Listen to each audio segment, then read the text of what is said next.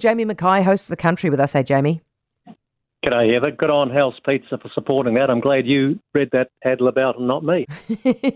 Does make it slightly easier, I suppose. Hey, Jamie, how significant is that funding package?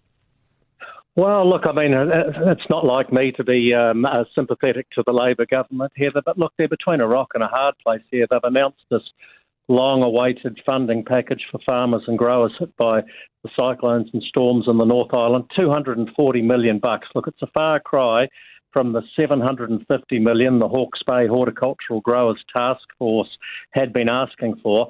But the guts of it is, well, there's two major components, really. The first one is they're encouraging the banks to become more actively involved. The government will take 80% of the risk of a loan to a grower or a farmer away from the banks. This will allow the banks, in theory anyhow, to offer reduced interest rates and more flexible terms. There is a limit, however, of $10 million, and certain criteria apply.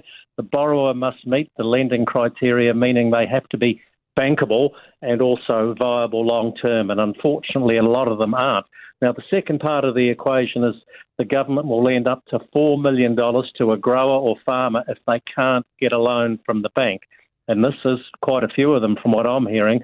To qualify, the individual must be able to prove that they can get their business back on track and that they can then get a bank loan.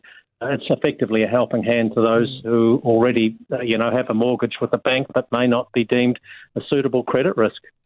Jamie, what do you make of that red meat sector deal that's just been struck over in China? Yeah, the two planes, one deal thus far. Chippy seems to be going all right over there, to be fair. I'm sounding like a Labor Party cheerleader here. All the trouble's back at home for the poor bugger. The New Zealand business delegation, of course, he's got a lot of the leading agribusiness companies on there. The Alliance Group has signed a memorandum of understanding with Grand Farm, one of China's largest importers of sheep meat. They're going to expand that business into southern China, places such as Shanghai.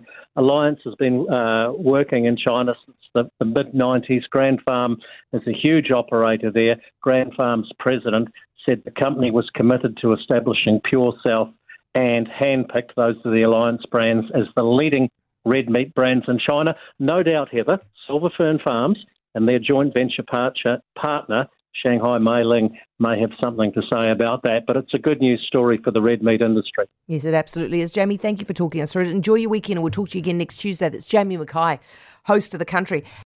For more from Heather Duplessis Allen Drive, listen live to News Talk ZB from 4 p.m. weekdays or follow the podcast on iHeartRadio.